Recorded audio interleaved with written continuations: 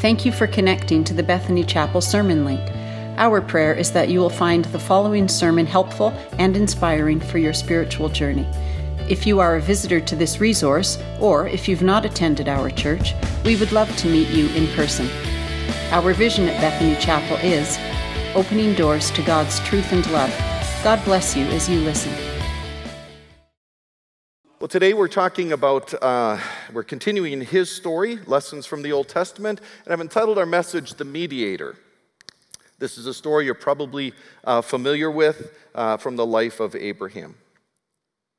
Did you know that there were two boats that responded to the Titanic when it was sinking? One boat, the Californian, was about 20 miles away. They turned off their radio about 10 minutes before the Titanic hit the iceberg. They saw rockets and flares shoot off in the distance. They couldn't figure out why another boat was shooting rockets and flares. They didn't turn on their radio to see why, and they did not investigate, and they were only 20 miles away.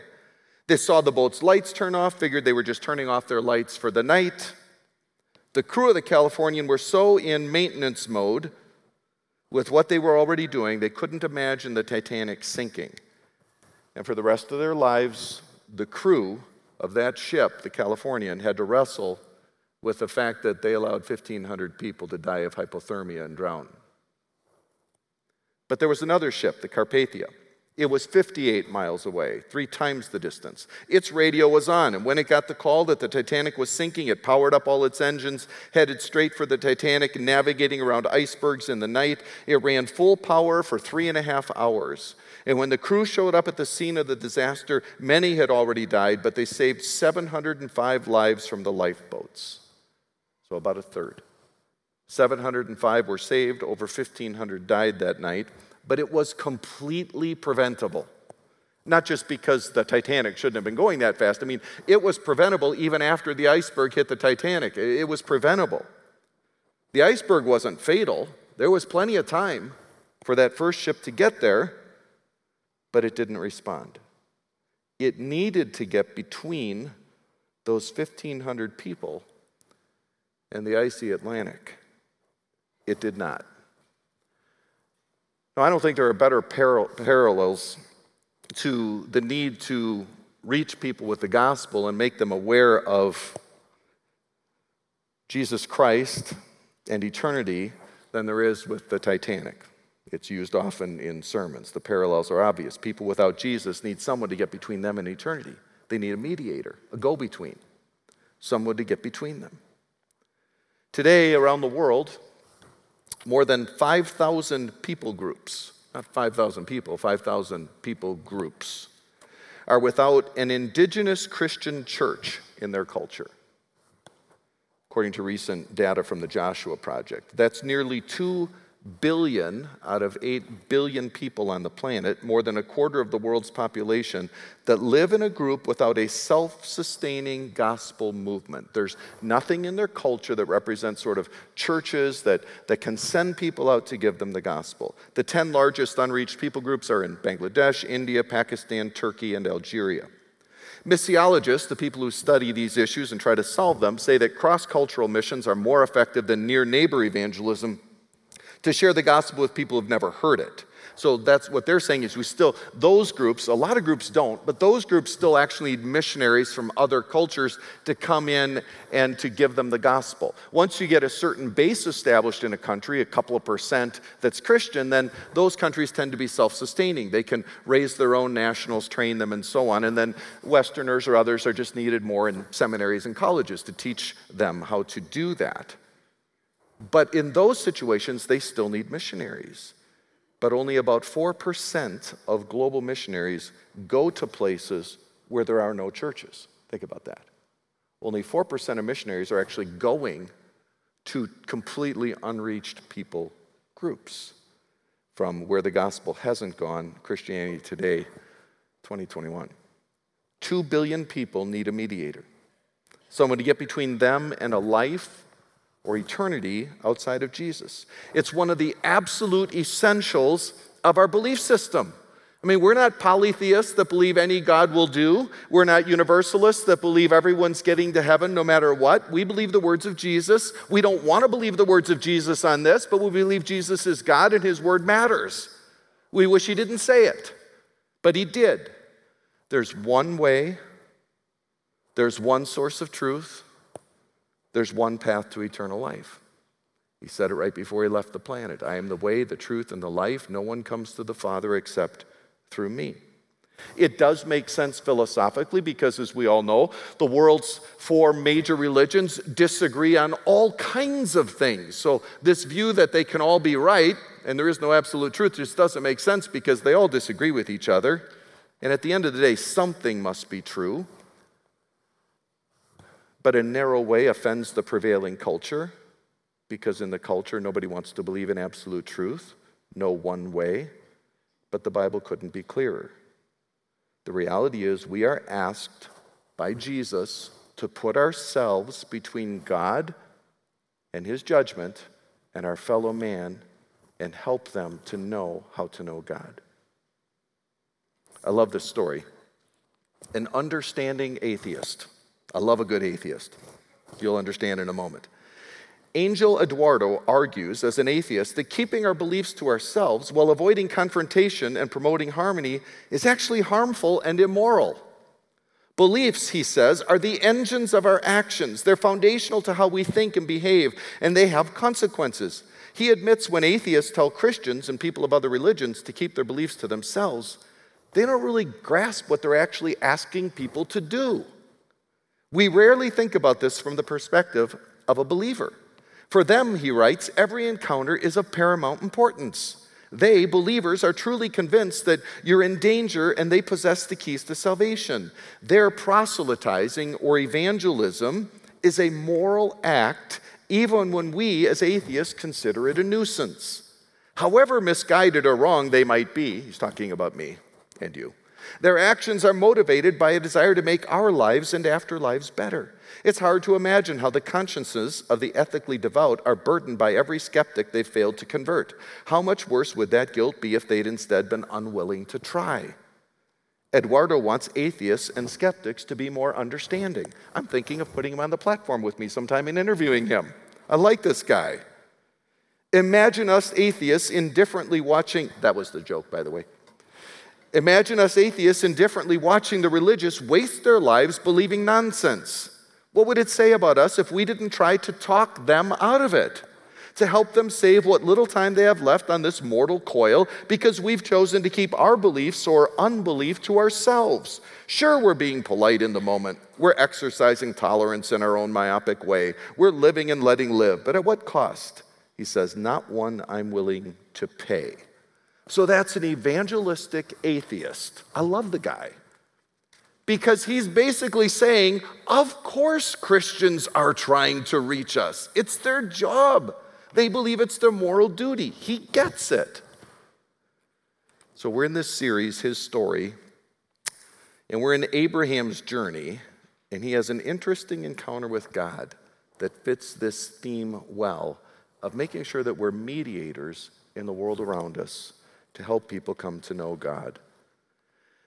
Genesis chapter 18. It's on page 12 in the Bible near you. If you want to grab a Bible near you, Genesis chapter 18.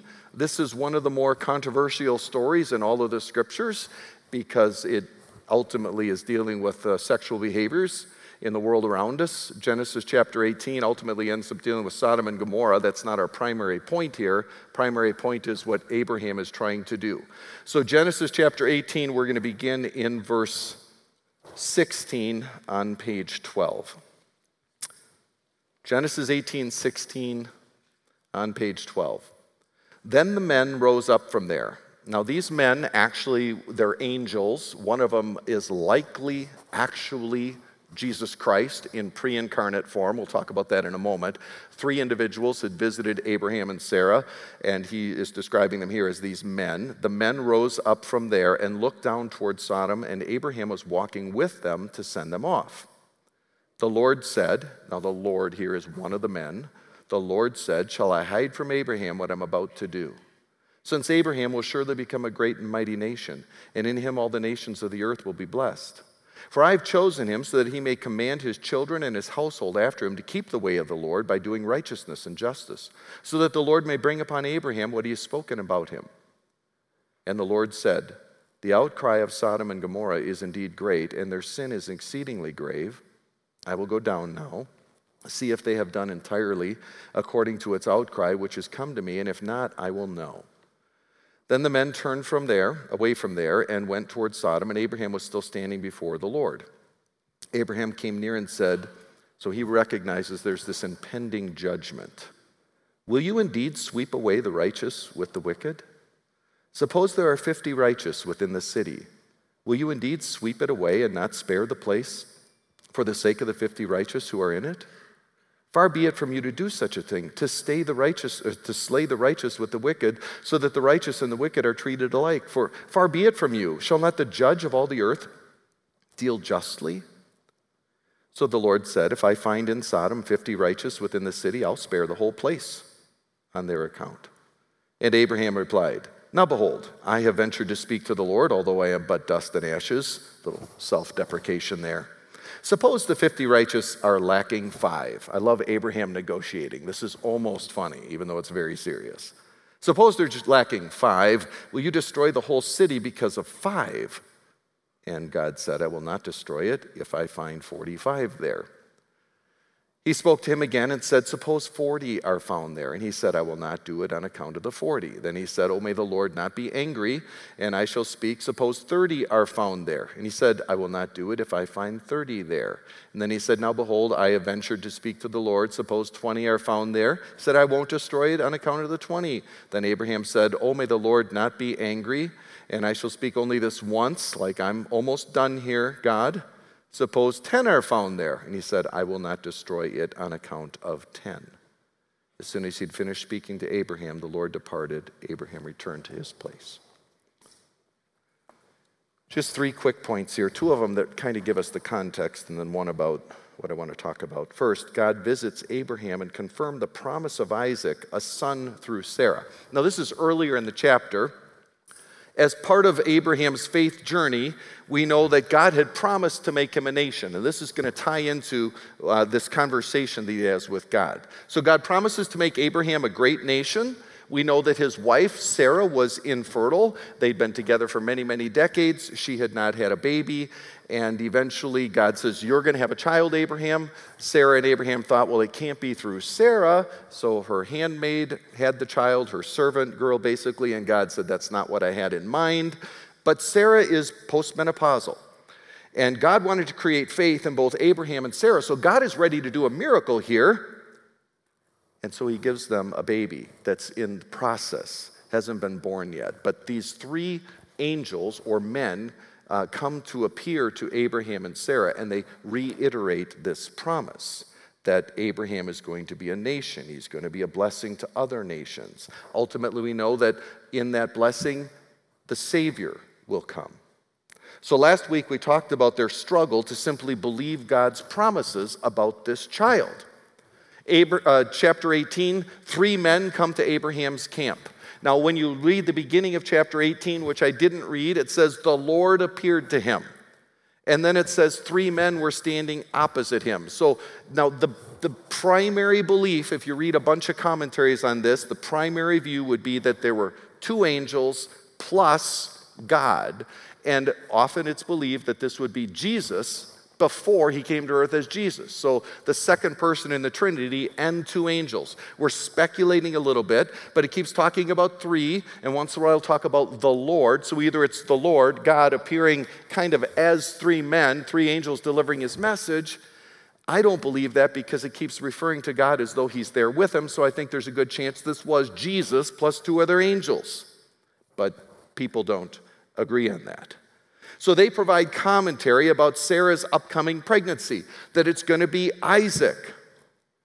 And here's why that's important. Second point, God's purpose for Isaac was to become a mediatorial nation as a witness and blessing to the world. Can I get that second point up there, Dave?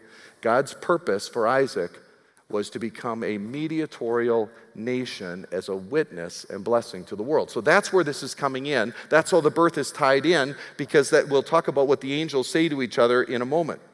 So God has come to visit the cities of the plain, Sodom, Gomorrah, and several other cities, as sort of to check out their moral condition. Now, it wasn't a necessary trip, because God is sovereign. He sees the world. But I believe he did this so that Abraham would be a part of this process. So he comes to visit the cities of the plain to check out their moral condition.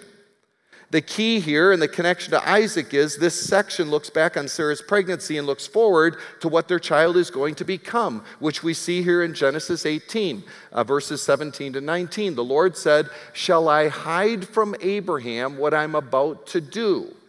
Since Abraham will surely become a great and mighty nation." So this promise of a baby, Isaac, is going to become this nation. So it's all tied together. "Shall I hide from Abraham what I'm about to do? Since Abraham will surely become a great and mighty nation, and in him all the nations of the earth will be blessed. For I have chosen him," Abraham, "so that he may command his children," Isaac, and then the rest eventually, "and his household after him to keep the way of the Lord by doing righteousness and justice, so that the Lord may bring upon Abraham what he has spoken about him." What has he spoken about him? That he would be a blessing to the whole world. Genesis chapter 12, when God spoke to Abraham, he basically is saying, he's talking about Abraham and eventually Israel's mediatorial purpose. They are going to be a light to the world. That's the way the prophets described Israel. In the Old Testament, God's plan was to take Israel and have them in this, hotly contested piece of semi-arid land on all the major trade routes in the known world. He's going to have this small nation be able to defend itself and be blessed by God and be a light to the world between all the major continents that were in that part of the world. And so people would come to know there is a true God. And actually for a while, especially during David and Solomon's reign in particular, Israel actually functioned that way. People came to see the great temple of Solomon to learn about his God. That was the plan. But in Genesis, we don't have a nation. We have a guy who's got a wife named Sarah, and their first child is going to be the beginning of this whole process of becoming a nation. So God is saying, basically, Abraham is going to eventually become this nation. It's a reference to Jesus' purpose in salvation as well. Eventually, Jesus is going to come through Israel, and he's going to be a savior to the world. So God is basically saying Abraham is a gift to the world because salvation is going to be through Abraham's family, if you will. He's the key. So God says in the passage we read to the two angels, "Shall I hide from Abraham what I'm about to do?" Which is the physical destruction of the cities of the plain. See, God knows Abraham's future lineage is going to be a light to the world, a savior for the whole world. So God is saying to his angels with Abraham, why not include him now? Why not get him involved? Why not have Abraham included in what will eventually become a reality, that his people will be a channel of salvation to the world? So God is with Abraham and two angels basically saying, it's kind of his business. It's Abraham's business, what we're going to do here, because through Abraham is going to come the nation that blesses the world, and through Abraham is going to come the Savior that blesses the world. So this is sort of Abraham's business. Let's include him now in this process, because his people are in this business. So they told him. Likely Jesus, as the second member of the Trinity, is talking. This is kind of interesting. Think of a little time warp here. Jesus, if there is a member of the Godhead there, member of the Trinity, likely Jesus, before he's Jesus, as the second person of the Trinity, is talking to his great-great-great-great-great-great-great-great-grandfather. Think about that. Before he's born into the human family. A couple thousand years before he enters humanity. Second person of the Trinity is talking to great-great-great-granddaddy. Pretty interesting. But Abraham is told of this coming judgment, and he's not happy. And he goes into rescue mode. Now, it's unclear what his motivation is, and you could argue with me about this, and you might be right. The language seems to be an attempt to spare everybody for the sake of the righteous. But that might have just been the argument Abraham is making. I think it's possible he's trying to spare everybody. I think Abraham is trying to spare all of his neighbors in Sodom and Gomorrah, and he's using the argument of, if there's a few righteous people there, do it on their account. The reality is the righteous were pulled out of the city before the destruction anyway. I think Abraham is trying to rescue all of his neighbors in that argument. Which brings us to the third point. Abraham intercedes for a broken world, the cities of Sodom and Gomorrah. Now, this is not a sermon about homosexuality, but this is a sermon about God's judgment and our place in it. But the clear words of Scripture in chapter 19, verse 24, basically says that fire came down from heaven and destroyed these cities of the plain. Now, you can find all kinds of people in my position and all kinds of churches in Calgary and all across North America that would argue that this is ancient religious myth. That God would never have destroyed these cities over sexual choices and practices. And the accusation would be that this kind of discussion only leads to judgment and homophobic tendencies in religious culture. And I think our position should be, we love everybody. We don't want to see anybody under God's judgment. But we don't disagree with it, or we don't agree with everybody about everything, especially in the world we live in. But I want to give you some information about this part of the world and the geological record, which is pretty indisputable. First, this comes from a Christian source. Across Tal El Hammam, so this is basically the city area there, archaeologists found widespread evidence of an intense conflagration that left the Bronze Middle Age city in ruins. They found scorched foundations and floors buried under nearly 3 feet of gray ash, as well as dozens of pottery sherds covered with a frothy, melted surface. The glassy appearance indicates they were briefly exposed to temperatures in excess of 2,000 degrees Fahrenheit, the approximate heat of volcanic magma. Such evidence suggests the city and its environs were catastrophically destroyed. Well, that's kind of interesting and scary and sad. Say, but is that really what this story is? Is that really this area, Sodom and Gomorrah? All right. Let me give you a non-Christian source. Forbes, F-O-R-B-E-S, Forbes. Stephen Forbes' organization. Not Christian at all. I mean, he might be, but the magazine isn't. New research finds that a powerful air burst from a meteor colliding with the atmosphere may have wiped out a bronze civilization along the north side of the Dead Sea some 3,700 years ago. Well, the findings come from the excavation of Tal El Hammam, which we mentioned earlier, archaeological site in Jordan. Many believe that the same place was once known as Sodom. 200 square miles was affected. The soil was destroyed in that area and was infertile for 600 to 700 years, according to archaeologists. They theorized it covered the area with a superheated brine of anhydride salts, which explains actually the Dead Sea today, where pretty much nothing can survive in it.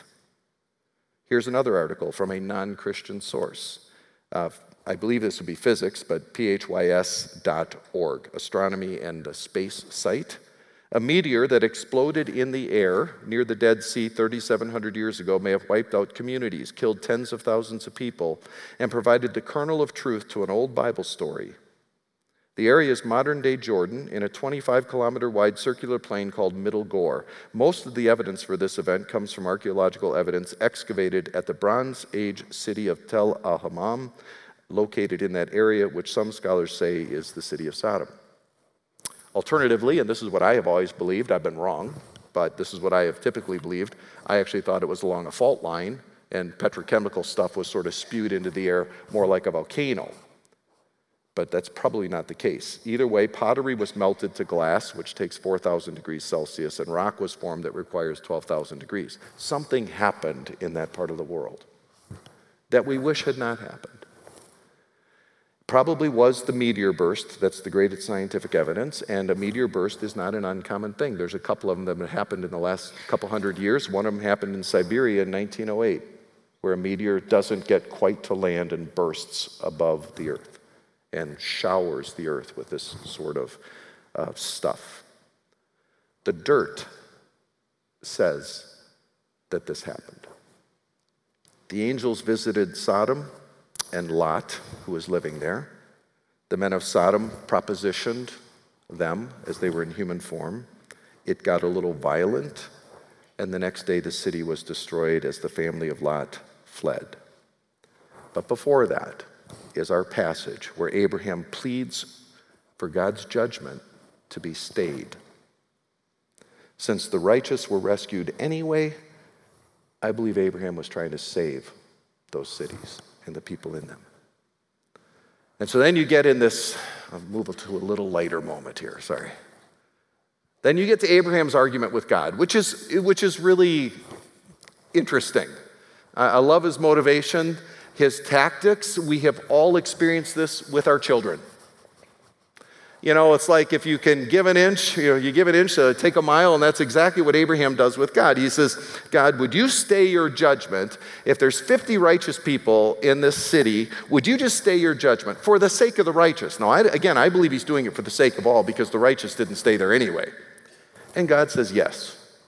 And then Abraham starts off, a little bit at a time here. He says, well, should 5 people make a difference? In other words, he doesn't just go from 50 to 45. He says, well, really, we're only talking about 5 people now, so should 5 make a difference? And he says, God, just do the math, 45. And God says, yes, for 45 will save the city. Well, now Abraham is emboldened. I mean, he's like a child. He's like, okay, let's go by tens now. So he says, God, would you go to 40? Yes. Then 30, 20, 10. And then God left. He'd had enough. But there weren't 10 righteous there. And the next day, those cities were destroyed in a miraculous way, which we know now has a natural cause, but in a miraculous way as well. The dirt doesn't lie. But Abraham tried to get in its path. He tried to get between God's judgment and his neighbors. He didn't agree with their lifestyles. His nephew Lot's living down there, pitched his tent towards Sodom and Gomorrah, had the better land down there, it was a very fertile valley. Abraham didn't agree with it, but he didn't want him destroyed. And that's our job, everyone's job, to get people out of a path of future judgment, to help them find Jesus. There are things in the Bible about the future of people who are outside of Christ that I wish were not in the Bible. I wish it wasn't true. I wish there is a happy ending for all of humanity outside of faith. I wish universalism had greater credibility and everyone gets to heaven on the merits of Jesus, whether they find him in this life or not. I wish Jesus didn't say it. I wish Jesus were wrong. But he's not. He's God. And I'm not. And you're not. We shouldn't want anyone to experience judgment.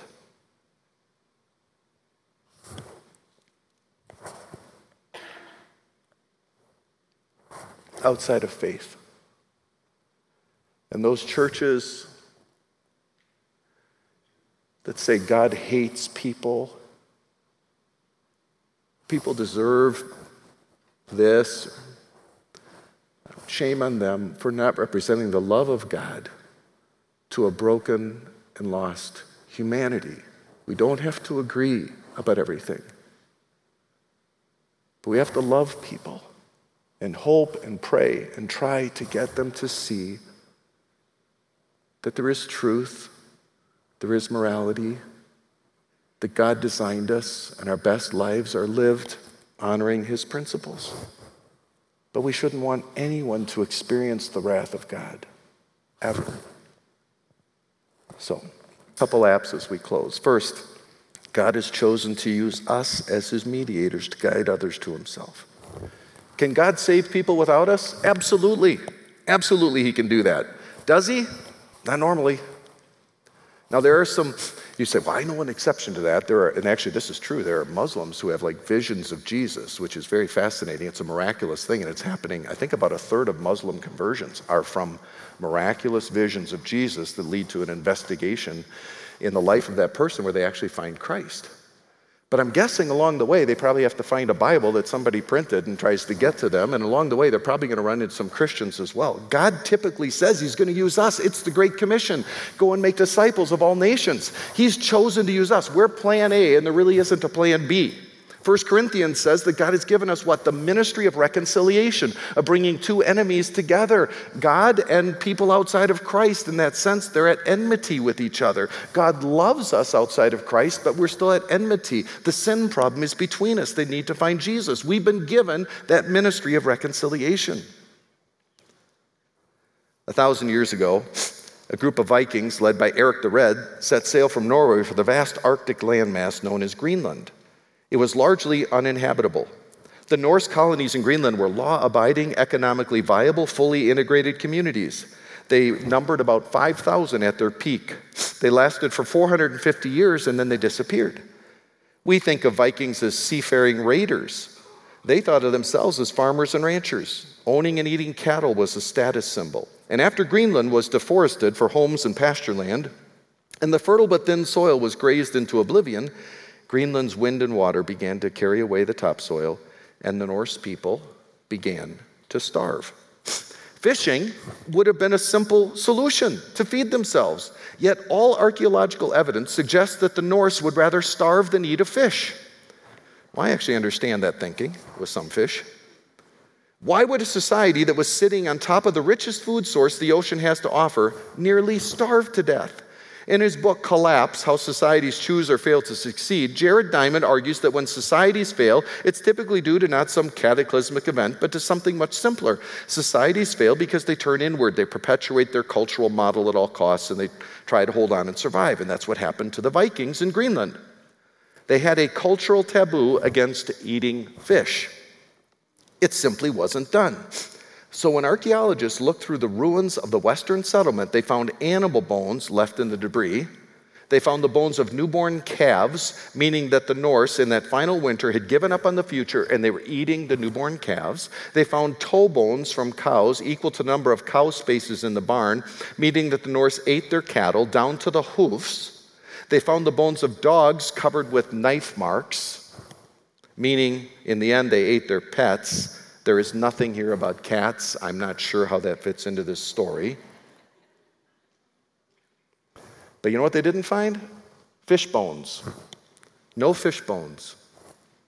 Right up until they starved to death, they never lost sight of what they stood for. We don't eat fish. Their beliefs killed them. Think about that. They're next to one of the richest food sources on earth, and their beliefs killed them. Today, I don't think this is a shock to you. It's the belief system of the world around us that is just breaking our world and killing us and causing so much confusion and pain in people's lives. And we have a responsibility to get in the way of that, to be a voice, to be a light, to be a conscience. Second, the church is responsible to create a culture that accommodates a mediatorial role. One of my favorite stories in the Bible, one of my favorite scriptures, is Paul talking about being all things to all men so you can reach some. The point is how he recognized that his presentation of the gospel had to be adaptable to the different audiences he ran into. And if you study the life of Paul, he gives a very different sermon when he's talking to non-believers who aren't Jewish in their historical past compared to Jews who were non-believers, because he understood they had different contexts, they had different needs. He presented the gospel in a different way. My favorite story about that is when Jesus is on his way to the cross and he clears the temple. You know, right before the crucifixion, within a week of the crucifixion, he goes in the temple and he is so mad. And what he was mad about was the institution of his day that was intended to be a light to the world, that was the center of Israel's worship, presenting the true God, was broken. And it wasn't helping people to find God. And God was furious. And he cleared the temple and he spent the rest of the week performing miracles and healing people there and teaching them. We are the institution. Churches that teach the gospel, that teach the Bible, are the institutions today that need to function in that mediatorial role, which means we have to continue to shape our culture as a church to do that. Lovingly and respectfully, church is not about you. Church is about the people who aren't yet here. Yes, it's about you in the sense that we teach the Bible and you learn and hopefully you grow. But the culture of the church always has to lean and ask the question, in our worship, in our teaching, in our ministry offerings, in everything we do, who will this reach? Who is outside the camp? Who needs to be in the camp? And how do we have to adapt our ministries, not our beliefs, but our ministries and our styles to get the people outside of the camp, come into the camp, and learn about our God? And finally, we're all responsible as individuals to function in a mediatorial role in our own lives. Who are your friends? Who are my friends? And really, the more important question, who should they be? Who should your friends be?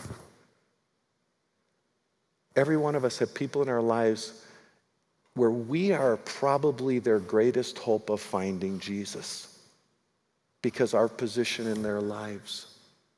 Not somebody in another pew, not even the church. You are the church in the world, and you are their best chance because of your working relationship, because you know what they've been through as an individual, because of your proximity in your family or something. You're their best chance.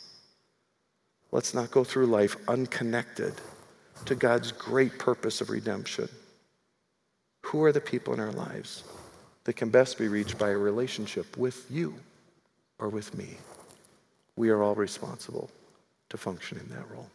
God, we thank you so much for your goodness to us. And this is a hard passage. It's something we kind of wish hadn't happened and wasn't a reality in our faith history.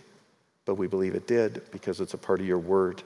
And the dirt in that part of the world screams out that your word is true. I pray that you would help us to be like Abraham, where we see a path of judgment in people's lives, in all people's lives. It was in our own life as well. We're outside of faith in Jesus, and we want to get in the way. We want to reach people. We want them to know what we know and to find forgiveness of sins and healing and peace in their lives. I pray that you would help us to function in that way as a church, as families, as individuals. In Jesus' name, amen. Thanks for listening to this sermon. We hope you found it connected you to the God of truth and love, who we worship and serve at Bethany Chapel. If you have any questions or want to connect to any of our pastors, please go to our Bethany Chapel app and choose Connect, or go online to bethanychapel.com and click Come. Thanks again, and God bless you.